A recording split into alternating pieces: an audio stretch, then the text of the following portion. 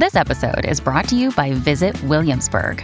In Williamsburg, Virginia, there's never too much of a good thing. Whether you're a foodie, a golfer, a history buff, a shopaholic, an outdoor enthusiast, or a thrill seeker, you'll find what you came for here and more. So ask yourself, what is it you want? Discover Williamsburg and plan your trip at visitwilliamsburg.com. Another day is here, and you're ready for it. What to wear? Check. Breakfast, lunch, and dinner? Check. Planning for what's next and how to save for it? That's where Bank of America can help. For your financial to-dos, Bank of America has experts ready to help get you closer to your goals. Get started at one of our local financial centers or 24/7 in our mobile banking app. Find a location near you at bankofamerica.com/talktous. What would you like the power to do? Mobile banking requires downloading the app and is only available for select devices. Message and data rates may apply. Bank of America N.A., member FDIC. When you need mealtime inspiration, it's worth shopping Kroger, where you'll find over 30,000 mouth-watering choices that excite your inner foodie. And no matter what tasty choice you make, you'll enjoy our everyday low prices, plus extra ways to save, like digital coupons worth over $600 each week. You can also save up to $1 off per gallon at the pump with fuel points. More savings and more inspiring flavors make shopping Kroger worth it every time. Kroger, fresh for everyone. Fuel restrictions apply. Welcome to the New Books Network.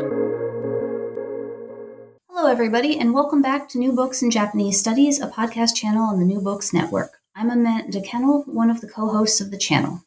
Today, we'll be venturing a little bit to the westerly direction to talk to Nathaniel Isaacson, author of Celestial Empire, The Emergence of Chinese Science Fiction. This book examines the establishment of science fiction as a genre in China from about 1904 to 1934. That period of Chinese history is particularly fraught, as China was dominated and outright colonized by first European nations and then Japan. Celestial Empire reveals how China's insecure position was processed through science fiction, while also delving into recurring tropes like the sick body and the role played by science in science fiction. Key Chinese authors like Lu Xun and Wu Jiaren are lined up beside lesser-known works like Lao She's City of Cats for a wide-ranging and really fascinating and exciting examination of early Chinese science fiction. Nathaniel Isaacson, welcome to the show. Thank you for having me. I wonder if you could begin by telling us a bit about yourself. I'm a professor, not a professor quite yet. I'm an associate professor of modern Chinese literature and cultural studies at North Carolina State University. I'm also the head of the Chinese language program here at NC State. And my research is on Chinese science fiction, as well as the history of Chinese science, China's relationship to technology, and representations of technology in various cultural settings, including visual culture, cinema, and the like. And that really sort of comes through, I think, in the book itself, which may already be the answer to my next question, which is, how did you get interested in writing a book about Chinese science fiction?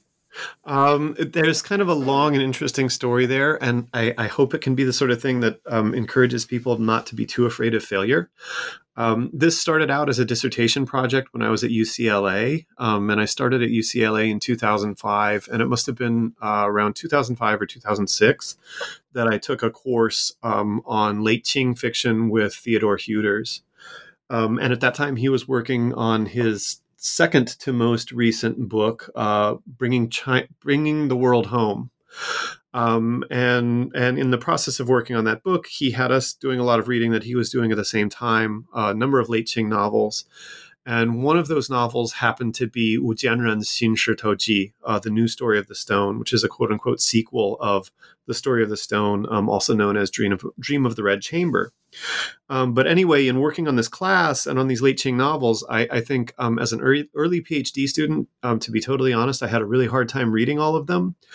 And even more so, I had a really hard time figuring out how I could say something that someone who was at sort of the peak of his career and the peak of his sinological abilities wasn't saying about the various novels that we read in the book that he had coming out right around that time.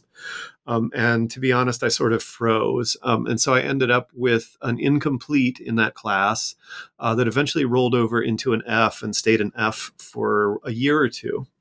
And in the course of that time, I finally came upon the idea that the only thing Ted Hughes hadn't said about the new story of the stone was something that was sort of very obvious out there about it, which was that at least half of it, if not all of it, was indeed a science fiction novel. He talked about it in all kinds of other ways and very eruditely. And so that sort of moment of failure ended up leading to me writing a paper on Chinese SF. And sort of at the same time, on kind of a lark, I started wondering what else was out there in terms of science fiction from China. And just kind of an evening, a Friday night or something, sitting on the couch, I ended up searching around for kind of retro posters that might have anything to do with science fiction in China, and discovering that China, there actually was a sci-fi magazine from China called Kehuan Shijie, Science Fiction World. And sort of just in going through that, writing the paper, digging around, I found what I thought at the time would be just enough to write a dissertation without having to make any decisions at all. By which I mean, I was like, okay, I can come up with what I thought would be like 10 chapters, and I could cover the whole 20th century. And it really sort of mushroomed from there. And since writing the book, it's the field of Chinese sci-fi has mushroomed, as has production of Chinese science fiction, which was really a surprise to me. When I first started doing it, a lot of people would say, even scholars of Chinese literature would say, oh, China has science fiction. And I think it's almost hard to imagine that being a question nowadays, considering that even in the last few months in English, there have been 3 or 4 different edited volumes of translations of Chinese sci-fi. So it's a much different world we're in now than we were in like 2006.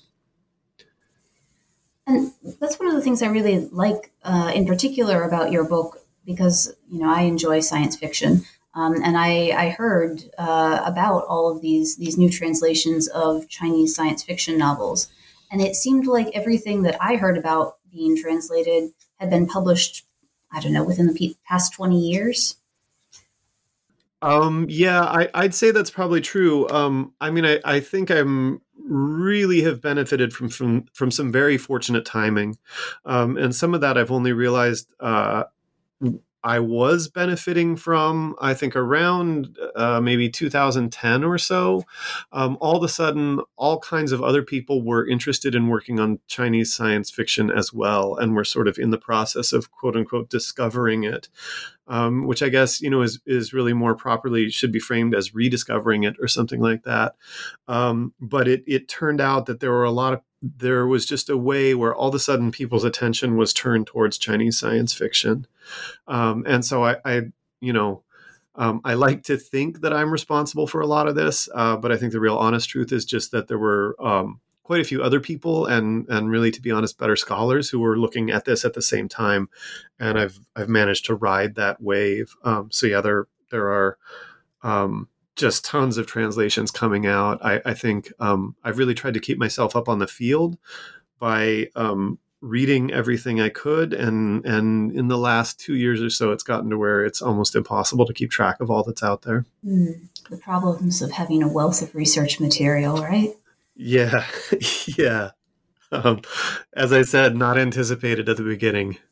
Which, it's lovely that you say that, and it's a very humble thing to say, but really you've made this very strong argument that Chinese science fiction didn't just pop up 20 years ago. It has this more than a century-long history. And in fact, the genre in China, you argue very well that it's tied quite closely to imperialism. And could you just tell us a little bit about that and how that connection between science fiction and imperialism appears in Chinese science fiction during this period? Yeah, absolutely. As this was coming together as a dissertation and then as a book, I think what happened was it started to take shape as a genre study. And in order to engage in a genre study, I think I had to have a very clear definition and a very narrow definition of what science fiction was. And I ended up coming across, especially the work of Patricia Kerslake on sci-fi and empire, and on John Reeder's work on the history of colonialism and the emergence of science fiction. And that seemed really important for me in understanding science fiction at large and the relationship between sci-fi and empire, sci-fi and colonialism, and kind of realizing that really is kind of a core of the genre, or at least I would say that to me, that's one of the key features of the genre, is the presence of empire and colony, especially, around the turn of the 20th century, during kind of the height of the age of European empire. That's in kind of a global sense. I think in a more local sense, in terms of East Asia, or especially in terms of China, colonialism, imperialism were very pressing concerns, right? As you mentioned in your introduction, this is the treaty era. China is kind of, my book is situated roughly 60 years past the Opium War, or wars, right in the wake of the Sino-Japanese War, and Japan's 21 Demands end up coming up in 1915 during World War II. And Japan is sort of de facto taking control of China as much as they can. And empire is a really looming concern. A kind of interesting little factoid I learned about the 21 Demands is that the paper that was printed on had the watermark was of a dreadnought, a Japanese warship. And so it sort of, it shows how, I think, explicitly, the question of empire was there, and how that was tied to questions of science and technology and what kind of toys various countries had, and being able to demonstrate that in not so subtle ways as Japan expanded its own empire. And I think, Chinese authors were very keenly aware of this, being that they're at sort of the spear point of empire. I think more broadly, also in China, fiction was seen as a very important vehicle for communicating ideas of the nation state. And in sort of an Andersonian sense, there was this idea that the nation was constructed out of fiction, right? And so sci-fi tied into a whole set of concerns about regarding ideas about where China was in the world, where China was as itself potentially an empire or as a nation state, where China was in relation to science, how science could be popularized, etc. And we see this, perhaps that is the connection, where you write about Lu Xun, who I knew as a canonical author of modern Chinese literature. I think you say in the book something to the effect of he's seen as the godfather of modern Chinese literature, or something like that. But I was really surprised to hear that he also became involved with science fiction. Is it that sort of relationship between science and imperialism that drew him to the genre? I think so. I think I guess I have to admit to another kind of scholarly shortcoming, which is, for me, it's almost sometimes hard to imagine Lu Xun as the dynamic person that he really was, and as someone who's changing over time, because we end up canonizing him in certain ways, and I think associating him with certain texts, especially I think almost anyone who has a degree in East Asian studies or some similar field has had to read Diary of a Madman and the preface to A Call to Arms, right? And those are sort of the two works by Lu Xun that I absolutely make sure that my students have to have read by the time they've come out of almost any class that I have. I really want them to get those two things. And I think we end up sort of tying him down in a lot of ways to those two texts. But, he spent quite a bit of time in Japan, and he was keenly interested in science as well. After all, the beginning of his career was one that was looking to be a career in medicine. And so, of course, that led him into being very interested in science. I think the atmosphere in Japan as well, at sort of, Japan at the end of the Meiji era is a place where translation of Western science and its relationship to the novel is a topic of major concern to a lot of people. And he clearly picked up on that.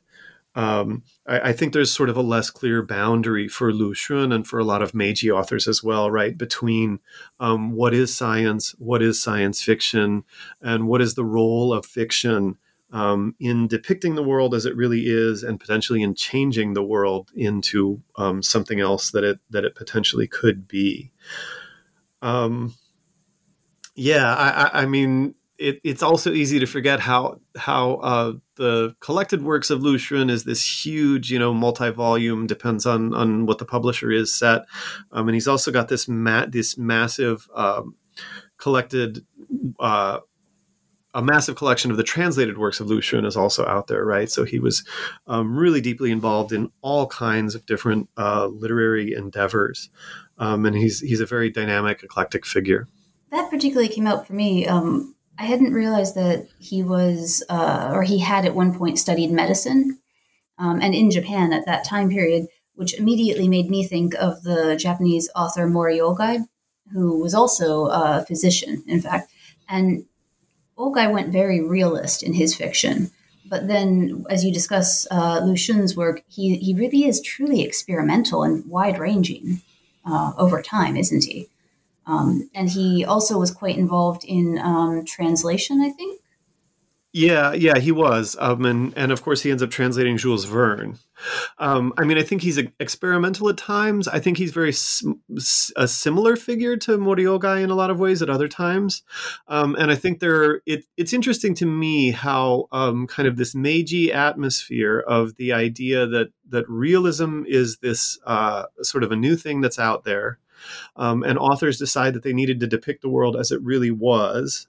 And what did that mean to different people? And so I think for Mori Ogai, his idea of realism comports very much with what I think my idea of realism also is, that it's an objective depiction of the world that's out there.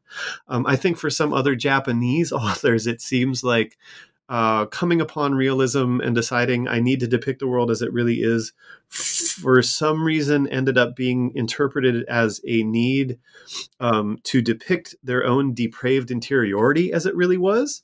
And it kind of seems to lead into this stream of the Japanese I novel.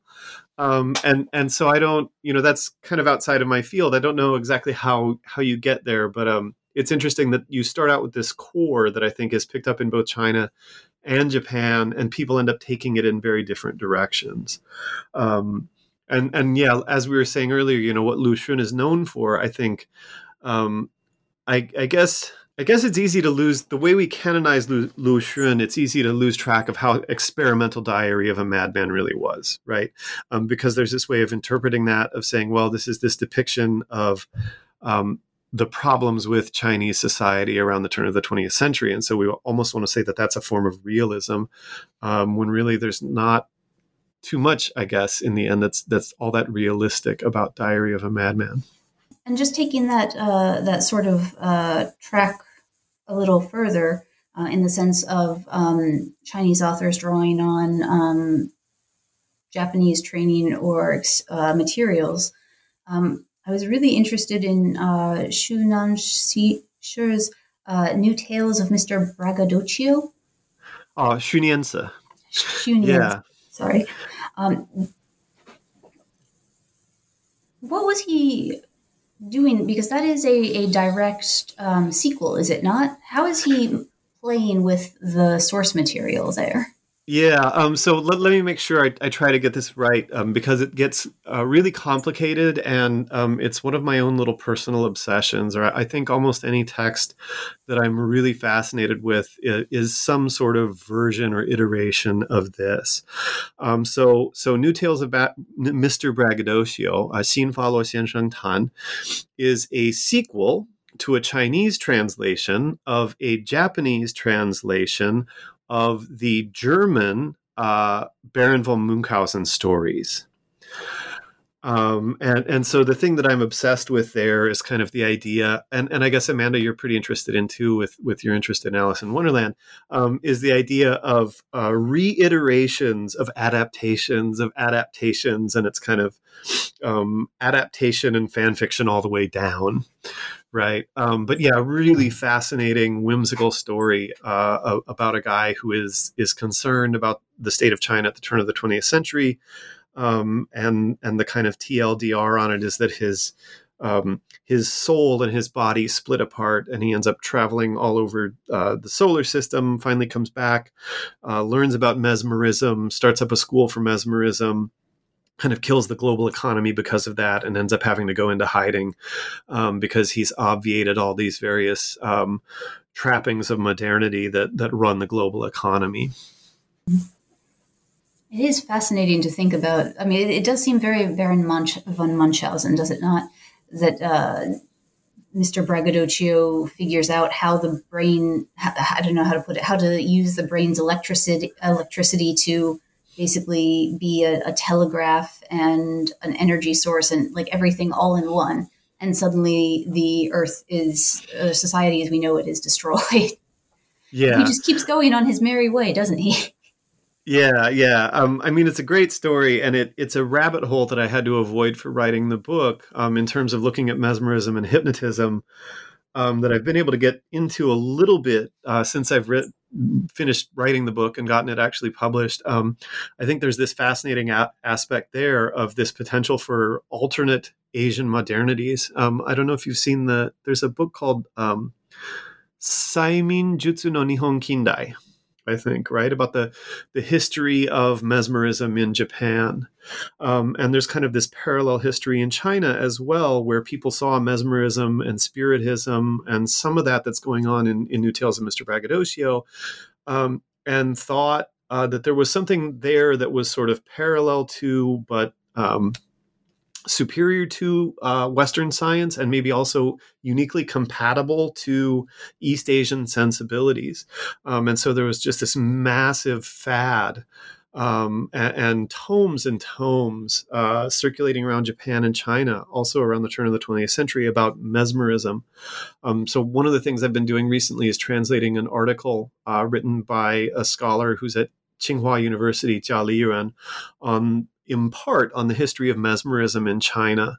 And I think one of the things that's unfortunately not in my book, but makes really for fascinating reading in both the context of Japan and China, is the history of pseudoscience in around that time, and things that, I mean, one strain of mesmerism comes into contemporary hypnotism, right? And is this sort of accepted psychological psychiatric psychological practice nowadays.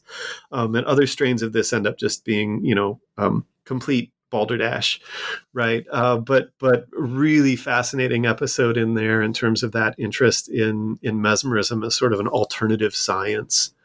And seeing where they pick that up and run with it in a really fun way, right? I think that's one of the more fun stories that I have a reading of in the book. Well, I have to admit, I rather liked your reading of Lauscher's Cat Country. That's good to hear. It's kind of a depressing novel, I think. Really, yeah, not a very positive outlook on China's potential coming there out of the 1930s. That I did notice that was sort of a tendency in general across some of the novels or across the science fiction that you dealt with. That even when there was a utopia, the author's conclusion did not seem to be very upbeat. I think there's a really pervasive sense of cultural crisis, and I have a hard time sort of pulling out two questions that I have there that are ongoing. One that I bring up a lot in the book is the idea that that's the atmosphere at the time, was a sense that China probably wouldn't be able to overcome that cultural crisis. And therefore, a lot of these narratives that I'm looking at, the attempt to overcome those various crises and to do so in kind of fictional form or in science fictional form ends up kind of collapsing, right? The novels either aren't completed or they end with someone having to go into hiding because they're chased off by a mob, or it turns out that it was all a dream and the dream kind of collapses. There are these various forms of collapse that occur. And I do think one explanation is the sense just at the time that was how dire the crisis was that China was facing. But also I think there's this there's a strange way of the historical moment we're in conditioning how we're able to see those moments, right? And so on the other side now of the COVID crisis and of China, or maybe we're not on the other side of it, but hopefully almost on the other side of it, and of China having, even in the last years since I started writing, the dissertation, which would eventually become the book, I think China's potential for being a techno-scientific global leader, techno-scientific empire, seems to have always been there in a certain way that we might not have seen 10 years ago, right? And so that sense of crisis, I think now in 2022 seems a little more overblown than it did even 10 years back as I was working on the novel, where you're kind of having a hard time to imagine China in the position in the world that they are today. And so, these novels also have things like China hosting World Expos or China hosting the Olympics.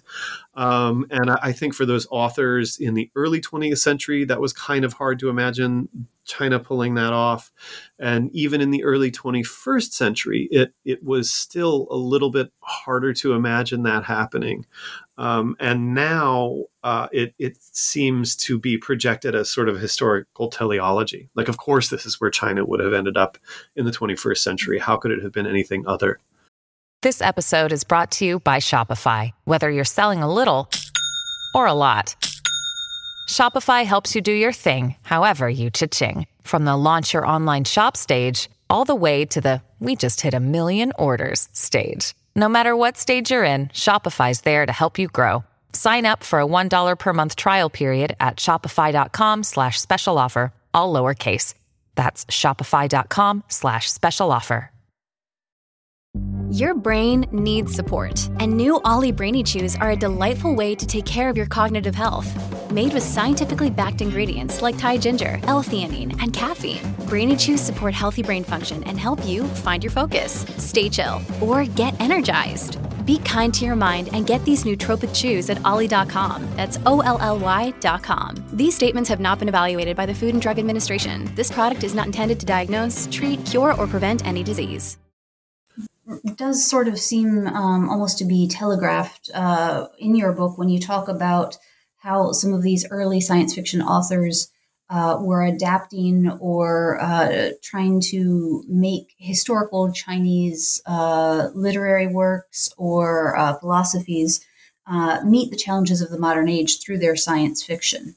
Yeah, I think that's something that they really struggled with on both kind of level of tropes or literary figures, and on the actual in the sense of the language that they were going to use. And so, returning to Lu Xun, he says that in his introduction to his translation of Jules Verne's From the Earth to the Moon, he says, I had wanted to translate this into the vernacular language, but I just couldn't do it. I had to translate it into Wenyanwen, into the classical language. And so I think Lu Xun depicts himself as someone who's struggling to produce a new language that's adequate for communicating ideas about science and technology. And a lot of these authors are kind of fighting with that idea that they needed a vernacular language and they couldn't quite get a grasp on it. And I think as my opinion of this has evolved over time, I've begun to see or to sort of reconsider the power of China's deeper, longer classical language tradition. And I think that a lot of those authors really weren't giving themselves enough credit, and they weren't giving the language enough credit. It's kind of interesting that they have this, 2,000-year long well of various linguistic allusions and forms that they can draw upon, and they're not really seeing the value in that. And I think Lu Xun is kind of saying, well, this is just all the language I had. And as time goes on, I'm really starting to feel like, well, this, the classical language maybe is the better language for this. It's the language of Buddhism. It's the language of the I Ching. It's the language of Taoism. And so if you compare that to English, which is by comparison is a much younger language, there's actually a much richer tradition that they had there to draw upon. And they're potentially just not seeing the value in that. It really was a very, how to put it, a time period in a great deal of flux where, governments are, the form of government is changing, but even down to the words that the authors are using. And they're experts with words, but they're stuck on which ones to use, it sounds like. And so they end up taking us to places like the moon. And you mentioned Lucian's translation of Verne's story, but you also wrote about Huangjong Diaoso's Tales of the Moon Colony, which, I thought it reminded me in your telling of Gulliver's Travels, actually, where in both cases you have this alien protagonist going on an international journey. And Gulliver's Travels reveals a lot about English society of the time, or really the author is criticizing English society at the time. What can we learn about China from Tales of the Moon Colony? I think that's a really interesting comparison that I hadn't necessarily thought of before, but it's both interesting and apt. One of the most interesting things about Tales of the Moon Colony, or maybe I can come up with two offhand. One is that they never really end up on the moon. We have kind of some dream sequences of the moon. But as I was saying before, a lot of these narratives seem to kind of fall apart before they can really get to the places they were promising to get us to. The other thing is that as an allegory for the Chinese nation state, there's this figure in there, Long Menghua, who is basically the sick man of Asia, right? And he actually spends, if I'm remembering correctly, quite a bit of the novel in a coma. And there's this really interesting scene where this doctor goes in and sort of opens him up, and he says, well, look at all his internal organs. He's kind of diseased, and the cause of the disease basically is traditional Chinese culture. And in particular, there's an essay format called the Bagu Wen. That's kind of notoriously hard to write in for the Chinese examination system. And he says, just look at this guy, look at his heart. You can see that a lot of his problem is he's been trained to write in the Bagu and format. And luckily, they have these like medicinal liquids they kind of clean him out with and seal him back up. And he's ready to go. But yeah, and a lot of the novel takes place. They're sort of wandering around Southeast Asia. They make their way all the way to South Africa. But quite a bit of it is focused on the idea of the weakness of the Chinese state. And so it is interesting how that allegory ends up appearing even as they travel all over the place in a hot air balloon. And a hot air balloon, it doesn't seem science fictional to us today, but it was a very new technology, and its reach was maybe stretched a bit in stories like that one, which kind of reminds me of something you said earlier, which is that science fiction is really also very closely related to science in this time period. And you wrote a bit about science and journalism, and this genre, I feel like it's almost a semi-science fiction genre, the Keshui Xiaopin. Keshui Xiaopin. Yes. Yeah. So Keshui Xiaopin ends up being one of the things that comes along sort of after the late Qing, moving into the Republican era, and even during the Mao era, when more fanciful or sort of imaginative utopian sci-fi would have been discouraged. There are a lot of other forms that you see emerge that are basically popular science genres that are accepted, and Keshui Xiaopin, this idea of like the science essay, is one of them. And I think it's very interesting the ways that fictional settings and kind of a fictional series of events will be used to communicate very real ideas about science in these various other kind of like subgenres that emerge after that. I think another thing that I didn't really get into quite so much in the book, or only a tiny bit in the book, is kind of the journey, I would say, from real science to what I call fictional science, and then into eventually science fiction. So you'd have some scientific discovery very often in the Western world, and that's reported in the news and often kind of sensationalized even in English language reports, right? And that sort of makes its way into Chinese and into Japanese in translation. And it gets kind of, there's this gradual accretion of the fictional aspect of it. And it's phrased in sort of local Chinese terms. It's often phrased, as we were just saying, in terms of the classical Chinese language as a way to explain, this new scientific insight or new scientific breakthrough. And eventually, really often in some of these episodes, like this episode I was talking about in Tales of the Moon Colony, with opening up the guy's chest and kind of performing open heart surgery or whatever with these various medicinal liquids, or in the thing like with New Tales of Mr. Braggadocio and the idea of mesmerism.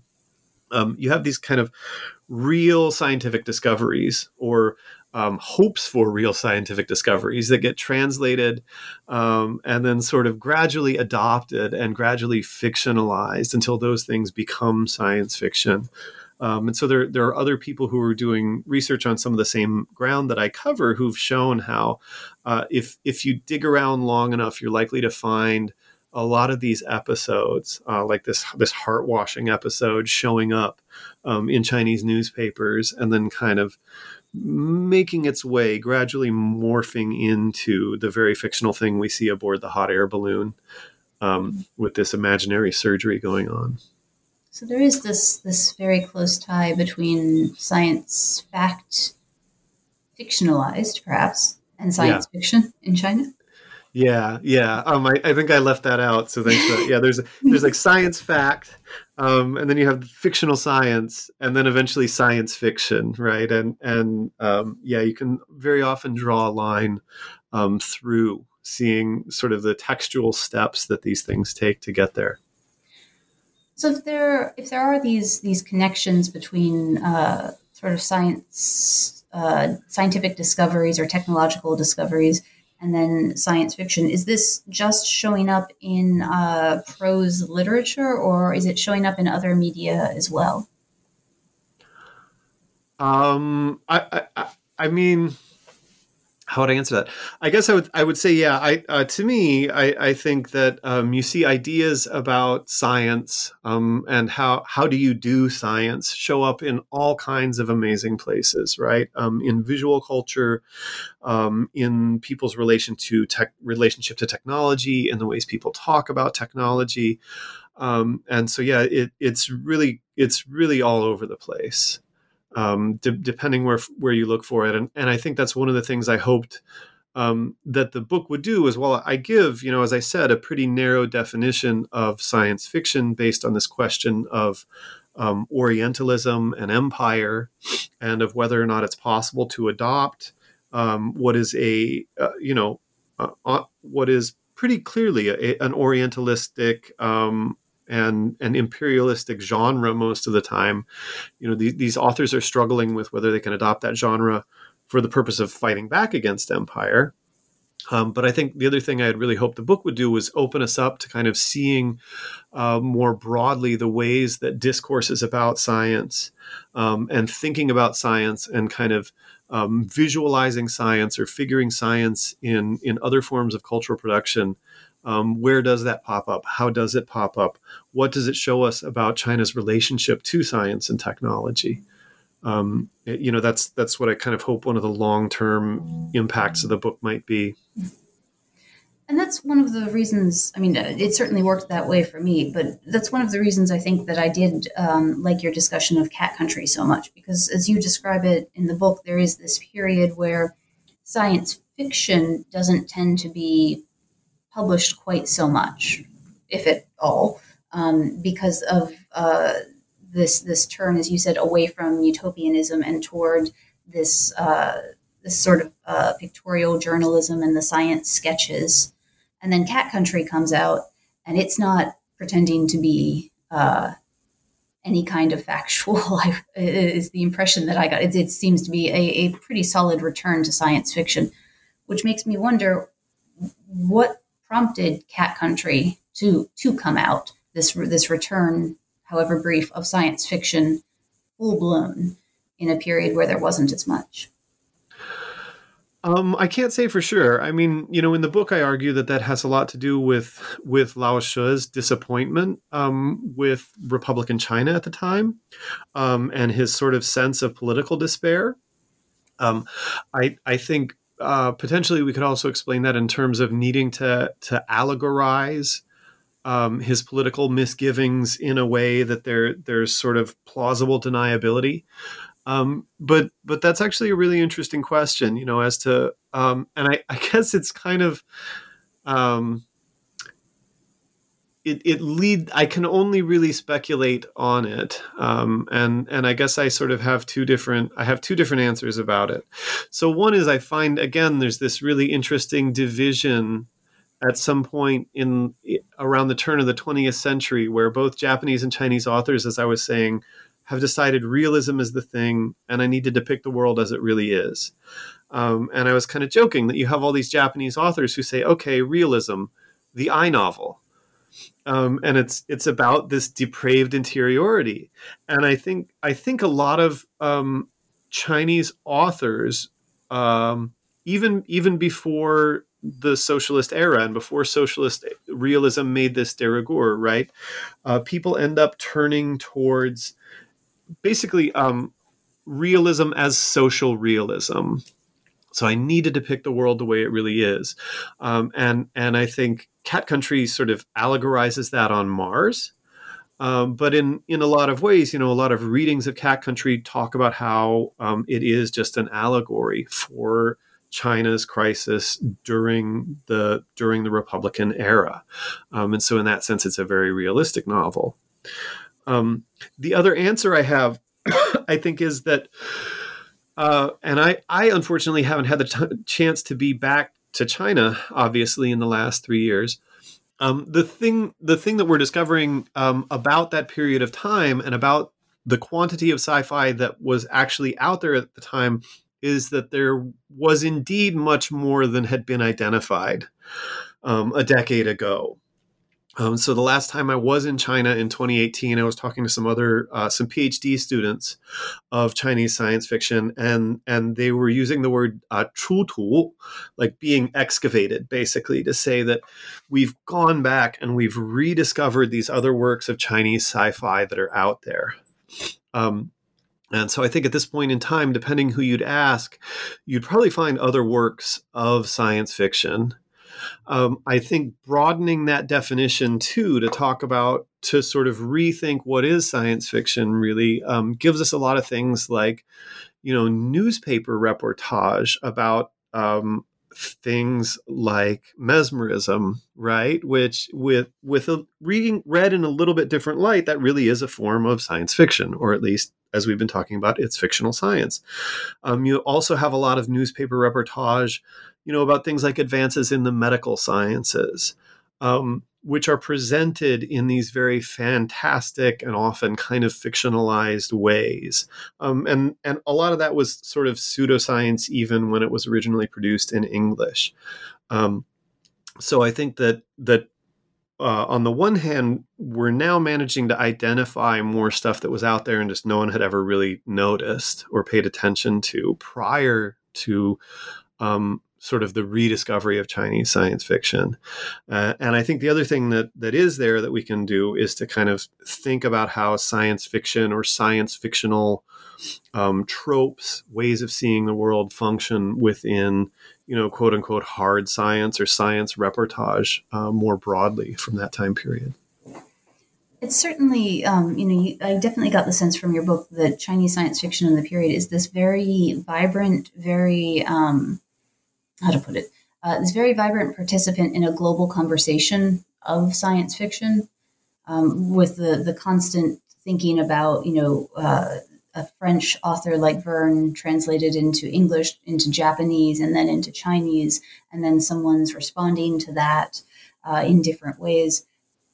It was, for all that the stories themselves are seem to be quite depressing at times, the very elite level of intellectual play with this global body of works is very impressive.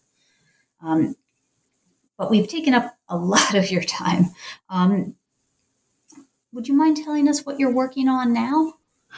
So I'm kind of continuing this. Of course, I'm trying to ride the wave of the popularity of Chinese science fiction as much as I can. But I'm also really interested in looking at some of these ideas that I was talking about in terms of cultural representations of science and technology. I'm also really interested in the idea of the environmental humanities and of kind of the fetishization of development. And so how do discourses of science, discourses regarding technology, and the discourse of development figure into the history of Chinese literature and visual culture? And what that has me working on is a book project called Moving the People, The Aesthetics of Mass Transit in Modern China. And basically I use the figure of the train and or various other kind of things that move along tracks as a way of trying to get into those very questions of how is technology visualized, how do people talk about science, how do people use the train, of course, is a pretty obvious avenue for talking about how do we depict notions of progress, right, or moving forward. And so that's one of the things that I'm interested in working on. That's fascinating right now. Mm-hmm. Thank you. And I can see how it grew out of Celestial Empire, and yet it seems at the same time like a very distinct new project that I look forward to reading when it's complete. Thank you. Yeah, I like to call this stuff sci-fi adjacent. All right. Thank you very much for speaking with us, and I hope you have a good afternoon. Yeah, you too, Amanda. Thank you.